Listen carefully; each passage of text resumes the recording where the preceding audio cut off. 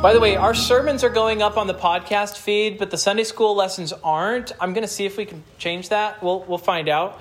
But for right now, at least, the sermons are going up on the podcast feed.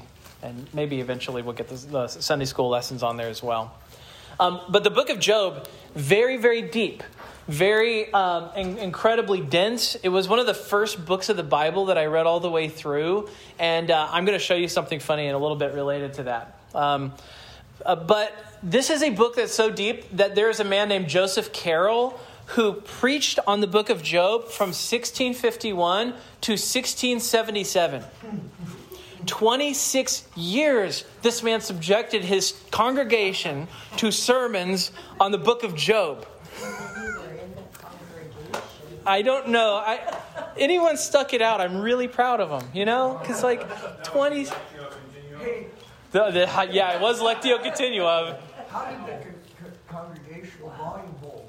I don't know, but I do know that if you can even now get the volumes by Joseph Carroll. There are 14 volumes on the shelf of just his sermons on the book of Job. And not all of them are to be read with much profit. There are some things that, maybe you could have trimmed that up a little bit. And that's a little pastoral restraint goes a long way sometimes. What was the suicide rate in the congregation? I hope it was low, but who knows? But it does show, though, that the book of Job is sort of like this deep pool that you can dive into, and you can keep going deeper and deeper and deeper, and you can get to some incredible depths. I do think that what Carroll did with that, at least, is worth commenting on. This book wrestles with... I'm just going to write Job up here. This is a book that wrestles with very difficult questions, perennial human questions, the sort of things that really stick with us for the long term. Pain, where does it come from? Suffering, right? Why do I suffer? What's the cause of my suffering? Why do I suffer? Do I suffer because of my sin? Did I do something wrong? Is that why I'm going through what I'm going through right now? Is there peace for those who do suffer? Can I trust God when my world is falling apart? These are all questions Job is dealing with, and he's completely in the middle of. Why don't I feel like God hears me?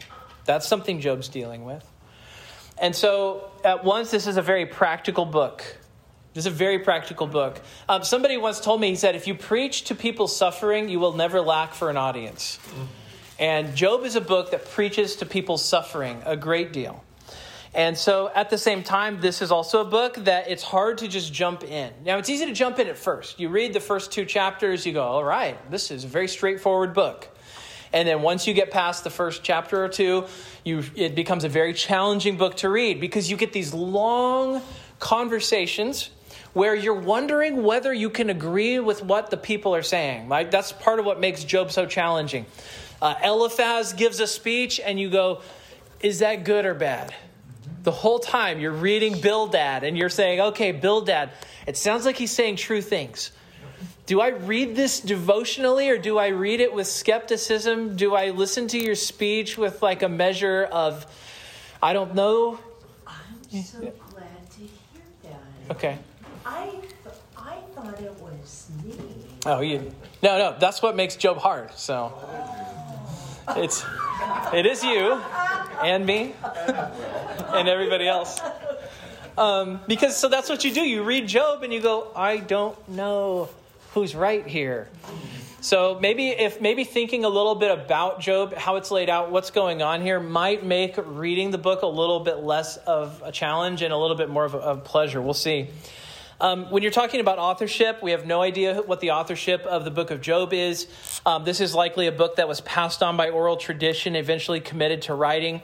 It's a poetry genre, but it means that this is likely not word-for-word dialogue. This is probably not the exact way that Job spoke and that these men spoke, but instead the content of their message and the content of their conversation is written in poetic form because people don't talk in poetic form, not even in Hebrew poetry. And so this is a poetic version of real events and real conversations and real moments in this man's life. As far as date, we have no idea on the date of Job either. Actually, that's not true. We have ideas on the date of Job. We just don't know if they're right. Joseph Carroll, who spent a long time with it, thought it was written in the time of Moses. Yeah, Elizabeth. Job, no doubt, he was a historic figure. Is that what you're saying? Yeah, I mean, it says he lived in the land of Uz. It gives the name of a place. It doesn't just say there was a man somewhere in a land of make-believe, but it actually gives him a historical place. And there are historical things that he does in a particular time that would have made sense in one period and not another. So he seems to have a historical setting. He seems to be a real person in a real place. We'll talk about the place in just a minute. But Joseph Carroll says it was written during the time of Moses. E.J. Young says it was written during the time of Solomon. Ultimately, it's hard to know. We don't have these indicators in the book that tell us when it was actually written. But it is almost certainly a very ancient book. Certainly of the events of Job take place possibly, well, we'll talk about this in a second. Actually, let's just talk about when the events take place. They seem to have taken place during the patriarchal period. They seem to take place during or after the time of Abraham. So maybe when the events of Genesis 12 to 50 are taking place, Job is also taking place, some in the land of Uz. A few things that you notice here. He offers sacrifices, so that means this is before Moses. He lives another 140 years after being restored, and so that means he probably lived closer to the time of the flood when people had extended lives still. You remember there's that in-between period where people aren't, they're not living 900 years, but they're also not living only 100 years yet. So Job still lives long enough that it makes sense that his lifetime is probably closer to Noah. Longman and Dillard think Job takes place even before the Abrahamic covenant is made. So they think that it's very far back, even before Abraham. But again, hard to know. It's hard to know for sure. We know that he was not an Israelite. This is a man who lived in the land of, what a catchy name, by the way, Uz. He lives in Uz. We do not know the location of Uz.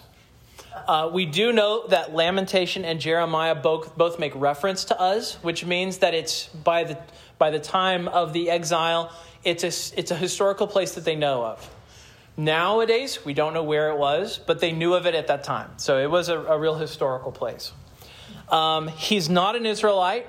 This is a guy that's obviously not living. There are no Israelites yet, especially if he's in the time of Abraham or if he's before the time of Abraham.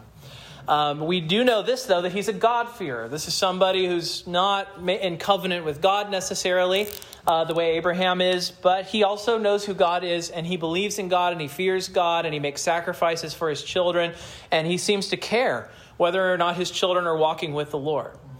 And what that means, actually, is this is really interesting. It means that the book of Job is a book for everybody, regardless of your nationality, regardless of your ethnicity. This is a book that just crosses all the boundaries, because ultimately this guy's just a human being living in a place, and he knows God.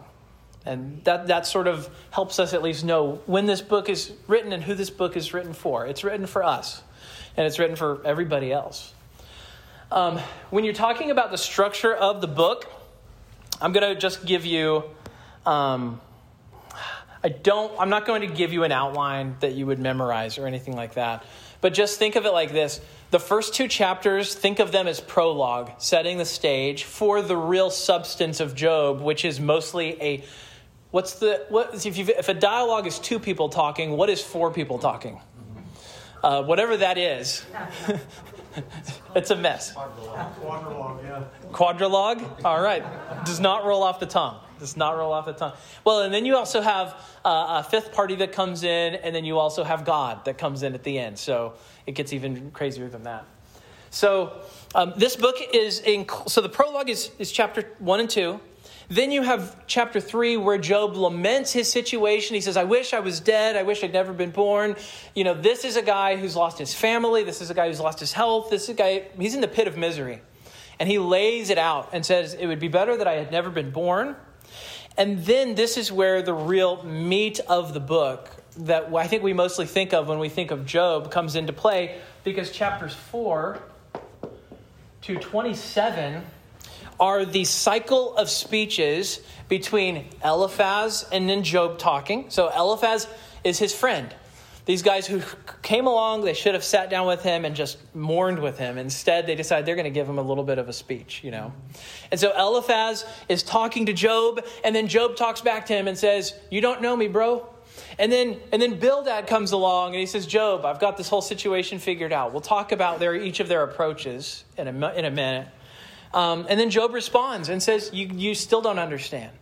And then you have Zophar who does the same thing. And then that cycle happens 2 more times. So they're all just talking to each other. In a sense, they're talking past each other. And these guys are kind of reading Job's mind all the way, thinking they know what's really going on. Chapter 28 is this wisdom poem.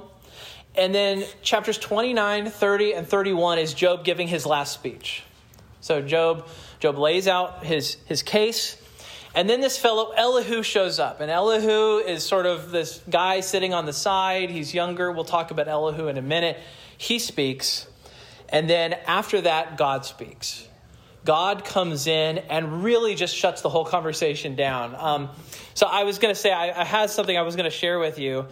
I was so struck by God's dialogue, chapter 38, 39, 40, 41, 42. 6 chapters, God just lays the law down on all these guys who think they understand him, understand his ways, understand why he does what he does. When I was a brand new believer, so this is my first Bible when I was a young believer. I don't use it anymore because it's had a hard life. It has lived a tormented existence. Well-loved. I signed this in 1999, and I wrote my confession of faith in the back of this Bible. So this is my first Bible, and it's interesting seeing the stuff that I really cared about early on. And it was clear that I was really impressed with God's speech to Job and Eliphaz and Bildad and Zophar. So if you just look at this, you can kind of see my faded yellow. This is what happens after 20 years to your highlighting. But just look what I did. And So I really liked God's speech to Job at the end of the book of Job. But the funny thing is about highlighting is once you highlight everything, then you don't need to highlight. You kind of... Yeah. Yeah, I'm like, oh, this is God. So I know I can ignore the stuff before. Maybe that's what I was thinking. But I was very impressed with the God speaking there. And then, of course, you have this epilogue at the very end where very much things are put back. In a sense, they're restored to what they were before by God. But we'll talk about that as well. So let's talk about the narrative of Job. The chapter 1 and 2 is this prologue. It introduces Job. It uses some terms that it applies to him. It calls him blameless. It calls him a God-fearer. I think those terms are really important for us to keep in mind as we're going through the narrative, because his friends don't think he's blameless. And the book establishes at the very beginning that he is. This is God-fearer, by the way, was a term for those outside of Israel who follow God. So it's probably written at a time where Israel's established, but of course the events take place before that. It also introduces us to Job's suffering. So what happens in chapter 2 of Job? Satan attacks Job's livelihood. He attacks Job's family, and he attacks Job's health. When you think of Job, you think of a man who's suffering physically, emotionally, and relationally, right? You see his relational suffering because what happens? I hope that it's not wrong for me to say this, but Job has a terrible wife. Yes. She is no help. She's no help to this guy. So you're saying that he has grounds for that? I did not say that. No. But she's a terrible wife. She tells him, she sees him suffering, and she says, just curse God and die. Like, I'm just like thinking in terms of like human advice, just on the scale of things that you want to say to somebody who's really hurting. Maybe the worst advice I've ever heard a human being give to another person who's just in pain. And she says, curse God and die. And this is a man who's a godly person. He doesn't have it in him to do that. It's not there. He's not going to do it. He's not willing to do it. Yeah, Frank. Is it not fair to say that she equally suffering? It's her children who have been taken, her livelihood, her possessions. So her way of responding to pain, suffering, and loss. Yeah. I mean, we should not be unmerciful when we're thinking about even the people who make really bad decisions in Scripture. Now, Job's wife is definitely such a person, but she deserves our understanding as well, I think. Yeah. She still told him to do a very terrible thing, though. Yeah. It's like, still bad advice. But yeah, it's really we need to be understanding towards the poor lady. She doesn't see a way out of it, right? That's really what she's saying. This is a hopeless person. She doesn't see how are we ever supposed to recover from this? We can never get our children back. We have nothing to lose at this point. No one can hurt us now, really. And so she says, let's just end all of this. She doesn't see anything else to live for. And so chapter 1 tells us this thing that Job spends the whole book wanting. What does he want throughout the whole book? He wants to know why. Why did this happen? Why was everything taken from me? Why were my children taken from me? Why am I physically suffering? How is it that in my suffering it's not just raining, but it's pouring? How is it that this all happened? And Job suffers. We find this out in chapter 1. Job suffers because God permits him to suffer. We find this out. He gives permission to Satan in Job 1:12. And all the while, Satan is the one doing these things, and yet he operates on the leash of God. So God is always, he's got to come to God for permission to do something like give this guy a sore on his body. Just to give him a sore on his body. He has to go to God and say, I want to give him sores on his body. And he says, well, what if, can I put thousands on his body? And God says, yes. Something as simple as a canker sore or something as simple as hair loss is not something God is unfamiliar with in your life. I'm feeling it too, actually. My wife cuts my hair and she keeps telling me it's getting thinner. It's getting thinner. So she's like desperate to save it. What will you be if this is gone? She didn't say that. She's shaking her head. Stop this. She's like, stop that right now. But here's what happens. God tells Satan this far and no farther. He tells him how far he can go, and there is no way for him to cross that line. He always has to operate according to God. And so Job's lament is chapter 3. Job curses the day that he's born. He wishes he'd been stillborn. One of the interesting things Job doesn't do is he doesn't argue that this is unfair. You don't hear him say, this is unfair, this shouldn't be happening to me. He's simply lamenting his suffering. He's just simply saying, I wish I'd never been born. I wish I'd never died. He doesn't accuse God of doing something wrong. He doesn't accuse God of injustice. He doesn't say, God should not have done this. God was wrong. But he does want answers. Chapter 4, you have this cycle of speeches start. This cycle of speeches that I mentioned before. Each man takes turns.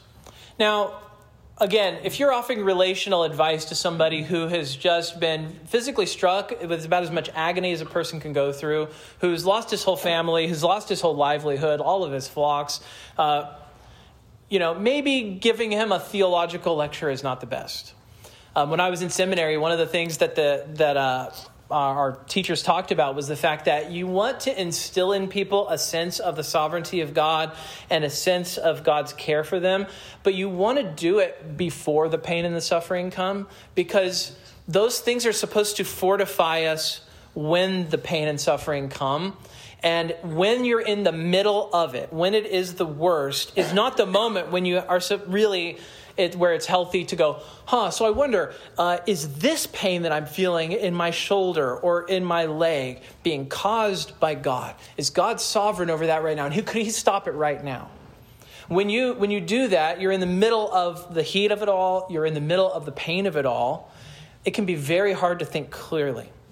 And so one of the things that they talked to us about, I think Charlie Wingard talked to us when we were in class, was he said, teach these things, speak about these things. But when you're in the hospital with somebody, that is not the moment to say, hey, let's sort out the problem of pain. Let's sort out the problem of suffering. Instead, that's the moment when you do what his friends did at first, which was the right thing, which was they sat and they were quiet. You sit and you suffer with the person, you sympathize with them, you love them, and you certainly don't lecture them, which we'll learn in a moment. It's not the greatest idea. So Eliphaz leads off. I'm just going to write these names. Eliphaz, Bildad, Zophar. I just love their names. They have the best names. They're worthy of being memorized. So Eliphaz leads off. And Eliphaz, each of these guys have their own personality that comes through in the narrative. Eliphaz is a wise man. He is very focused on justice. He's got his mindset on what's fair and what's not fair. He's very interested in making sure that the scales of God's justice are even. So that's kind of a focus in this guy's talk. And so Eliphaz brings two arguments to Job. The first thing he says is God is always good and just. He says, do not despise the discipline of the Almighty. That's what he says in Job 5:17. So what is he doing? He's saying, Job, this is discipline. He's identifying what's happening to Job, and he's like, something's wrong in your life, and God is shaping you. He's using this suffering that you're going through for a good reason, and he's right in doing it. So that's his first argument. God is always good and God is always just. You can see why it's hard to pick out what to disagree with in what these people say, right? Who's going to argue with that? Who's going to argue with the goodness of God? Who's going to argue with the justice of God? And then he makes the second argument. He says, man brings trouble on himself. Man brings trouble on himself. God is good. God is fair. The trouble we experience is our doing. And so he says in chapter 4, he says, remember now, who ever perished being innocent? It's not a bad argument. Who could argue with him saying that, right? You start to think through all the logic of what these guys are saying, and you can just imagine the torment Job is going through. My friends are not dummies. They're not silly people with just these bizarro thoughts. They actually have good points. So then Bildad speaks. Bildad is aggressive. He's stuck up. He's very sure of himself. He's very bound by tradition. That's sort of the personality of this guy. A different fellow than Eliphaz. He's got a different approach. You ever do that as a group? You sort of hear somebody approach the same problem. You actually agree with what they say, but you disagree with how they said it. So you go, well, I'm going to chime in and say it my way. Well, Bildad comes in and says this his way. And he points at Job's suffering and he says, this is the way the paths are of everyone who forgets God. So he seems to think that Job has forgotten God in some area of his life. Somewhere in his life, he went off the rails and he lost a sense of God. That's what he says in Job 8:13. So are the paths of all who forget God. He makes this argument. Bildad says, look to the past. He says, look to history. He says it's always the sinful who are punished. Innocent people don't get punished. God couldn't do that to somebody. He can only punish guilty people. He says, does God pervert justice, or does the Almighty pervert what is right? So one thing these guys both have in common is this strong sense of the justice of God. Again, really hard to argue with anything they've said up to this point. Really hard to argue with it. The logic checks out. Then you have Zophar.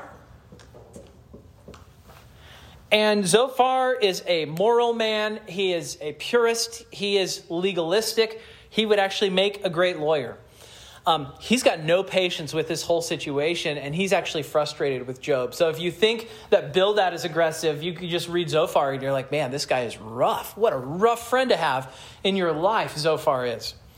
So he calls Job a hypocrite. He says, you have said I am innocent. Chapter 11, verse 7. He's bringing an accusation against Job when he says that. And then he says God judges sin correctly when he sees it. He says, for he knows false men and he sees evil without investigation. Again, he's not saying it, but he's saying it. Job, you're one of these false men. You're one of these people that God sees right through you. Don't you see? And so his conclusion is Job must have sinned. He must have sinned. It is a necessary deduction from the situation Job finds himself in that he has done something wrong, that he is experiencing so much suffering because only wicked people suffer like this. Again, that's the argument. Well, then you have Elihu. He comes in at the very end. So these guys go back and forth with Job. Each of these guys sort of expounding their own take on all of this situation. And then finally you have Elihu come in. come in. And Elihu comes in chapter 32. After these guys have gone back and forth, Job makes his speech, and Elihu gets up and talks. And this guy is he's the youngest friend of Job. He is an admirer, though. He's somebody who admires Job. He likes Job. He appreciates him. And he kind of wants to defend Job. He really sees himself as, look, man, these guys, it's 3 against 1. This is not fair. Someone needs to come to Job's defense. But he has kind of a big mouth. And so eventually he comes to Job's defense late in the conversation, and he is angry with these other guys. He is mad at them. He says, you guys are all wrong. And actually, as you're listening to Elihu, you're very tempted to go, yeah, finally, someone's bringing the heat. And Elihu says suffering in general is God's way to teach. It's God's way to discipline. And it's God's way to build up righteous men. And so his point is actually, you guys are wrong about Job being bad. You guys have all sort of diagnosed the situation and said, Job's a villain. Job's got something wrong with his heart. And Elihu says, no, Job's actually a good man, and God is using this experience to shape him. First of all, I like this guy. Elihu is easier to like than these other guys. You get that sense that, yeah, someone needs to defend Job. All 3 of these guys have sort of, but they're also right about God's justice. And that's what makes it so painful to listen to the whole dialogue. You almost find yourself getting frustrated. Suffering brings maturity, Elihu says. God is using this to do something. He's doing something in you, Job. He's shaping you. And it gets to the point now where you go, but I like what everybody is saying. I kind of like everybody's point. And this is where the end of the book becomes such a relief, because in a sense, if you ever had a conversation that got so bad that you just think, where is the conversation supposed to go from here? You wish someone would just stand up and bring the heat and just bring it all to kind of a close. And that's exactly what happens. That's exactly what happens beginning in chapter 38. So 38, it says, then the Lord answered Job out of the storm. I like how he doesn't answer these other guys. He speaks to Job. Job has heard enough of human ideas and human thoughts and human philosophy. I mean, they're really just sitting around a bunch of amateur philosophers just saying, hey, let's all figure out the universe together without revelation, with the unaided reason. Let's just try to think this through and figure out the problem of pain. And everybody's made these reasonable points, and it got them nowhere. So what happens? Job has been asking the question, why? I want you to notice this before we get to what God says. Job does not presume an answer, but he does presume that God has one. So Job understands God is personal. He understands that God has his reasons. He understands that the universe is not random. It's not full of just chance. He knows that much, but he doesn't understand it. And so God answers these men. He answers Job from the whirlwind. It's what the text says. And he answers with this. He answers with this indignance. You just hear the indignance. I'm just going to just start off and read just a little bit of it. Promise I won't read all the highlighted parts. It says, then the Lord answered Job out of the storm. He said, who is this that darkens my counsel with words without knowledge? Like, you people just keep talking and you don't know what you're talking about.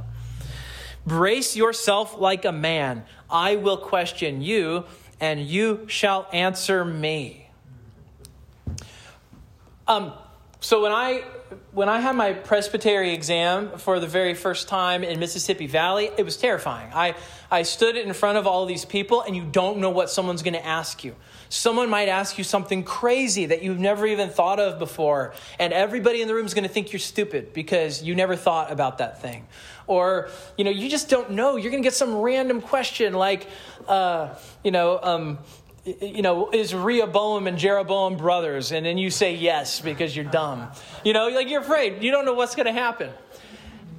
Imagine having God say to you, I'm going to question you now. That just makes every presbytery exam pale in comparison. And then if you're poor Job and you hear what comes for the next 5 chapters, you're just like, where can I go to die now? This is not going to be a good situation. Why am I here right now? And so God gives this indignance. He says, who do you think you are to question my wisdom? He says, where were you when I laid the foundations of the earth? Answer, I didn't exist. Have you ever in your life commanded the morning or caused a dawn? No, I haven't. He says, where is the way to the dwelling of light? Has the rain a father? In essence, what God is saying is, I am your master. I am your God. I decide all and I guide all. I am sovereign. I am in control of everything. Even that goat giving birth on a hill that nobody else sees. And I am at work all the time, working, and I never stop. And so then you have this statement in chapter 41, verses 10 to 11. He says, who then is he that can stand before me? Who has given to me that I should repay him? Whatever is under heaven is mine. It's an interesting discussion because the way that God responds to him, what is the one thing missing from God's response? An answer to the question. Job doesn't hear the very thing that we hear in the first 2 chapters. Job doesn't get his answers. Job doesn't find out. All that really happens is he shuts his mouth. God lays into him with the most, I think you could say, terrifying response to your dumb ideas that you could ever have. To have God just sort of lean on you as hard as he can. I mean, this is really the hardest you see God lean on anybody, I think, in Scripture.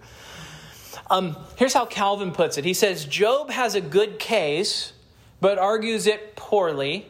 His friends have a bad case, but they argue it well. Job has a good case, but he argues it poorly. His friends have a bad case, but they argue it well. I think that's an okay way of summarizing what happens here. Now, can we hit the themes of Job in the next 7 minutes? We'll find out. One of the themes of Job is the retribution principle. Job overturns this as an explanation for all success and all suffering. The retribution principle is not valid, right? All wealthy people are not wealthy and comfortable because they were good people. You could just think of examples of how that's not true. And then at the same time, all sufferers do not suffer because they have been evil. You can think of people who, as far as you know, there's no great wickedness in their life. They haven't done something that seems to merit the worst suffering that they're going through, and yet they do. You've known good people who've become sick or who've become ill. Now, was the person a sinner? Yes. We're all sinners. And yet you couldn't point at some great evil in their life that makes them a villain in the eyes of God. This is actually, by the way, the same message as the book of Habakkuk. The book of Habakkuk is saying the same thing, basically. Suffering comes, and it is not necessarily an indication of your badness. And comfort and good things happen to some people who really, in most people's eyes, don't deserve it. Another theme of this book is the importance of community, right? The idea here is that we need not suffer in silence. We can talk to God. We can complain, we can argue, we can let our hearts be known. Here's the truth. God already knows what you're thinking. Even when you think resentful thoughts of God, you should say them to him, and then you should confess that you know they're wrong. But just be honest with the Lord. Be honest with him about how you feel and who you are. Also, when I'm talking about community, he needed these friends, right? We are meant to have friends who suffer with us. We need to have people who are involved with us in our suffering. We do not go through these things by ourselves. We're not meant to. But Job would have been much happier if his friends had just been with him and been content to sit with him in silence. It was really Job's greatest need was, friends, just be quiet. We're all miserable here. Please don't say anything to me. Just be with me. Another theme of this book is Satan. Satan is a real. So you read Job and you can derive several things about Satan from the book. One is that Job is a real, personal, created being who is under the sovereignty of God. Luther made this statement. He said he may be the devil, but he is God's devil. I always like Luther, and I end up repeating that all the time. But he may be the devil, but he is God's devil. And so what is Satan's goal? Satan's goal is to encourage disobedience and destroy relationship between God and people. That's what he's doing here in this book. He wants to strain that relationship between God and Job, and he wants to see if it snaps. Yeah, Larry. What is he doing in the presence of God? Great question. Do you want God to come down in a whirlwind and answer your question? That's how I'm going to get out of all your questions this morning, by the way. This afternoon. It's after 12. But yeah, we need to recognize that Satan is a real personal being. He appears, he speaks, he is a singular being, not just a bunch of entities, but he is a singular personal being. That doesn't mean that we can derive everything that we need to know about Satan from this book, but it gets us on the way at least. I want you to hugely see the message of the book of Job as communicating the sovereignty of God. After Satan destroys Job's children and his property, Job gives this response. And listen very carefully. Parse it down if you have to. Listen to this. He says, "Naked I came from my mother's womb, and naked shall I return. The Lord gave, and the Lord what? The Lord has taken away." But wait, we already identified who it is that brought the storm that killed his children, and we already know who brought the sores. Who was that? Satan. That was Satan. Yet Job says, God did this. The passage says Satan did these things, but Job goes one step higher, and he recognizes all of this happens under the sovereign guidance and control of Almighty God. And then you might think, well, Job's just mistaken. This is another piece of dialogue where Job is talking and he doesn't know what he's saying. But then Job 1:22 says, in all this, Job did not sin or charge God with wrong. Okay, so we're able to say God did this. We're able to say Satan did this. And we're able to say God did this. That's the way the sovereignty of God works. There are agents, there are intermediaries. They do what they do what they want, and yet all under the sovereignty and guidance of God. It's kind of like the author is quoting Luther and saying, yes, he's the devil, but he's God's devil. God is sovereign even over suffering and death. That really is one of the messages that the book of Job is really communicating to us plainly and intentionally. Another issue of this book is the problem of suffering.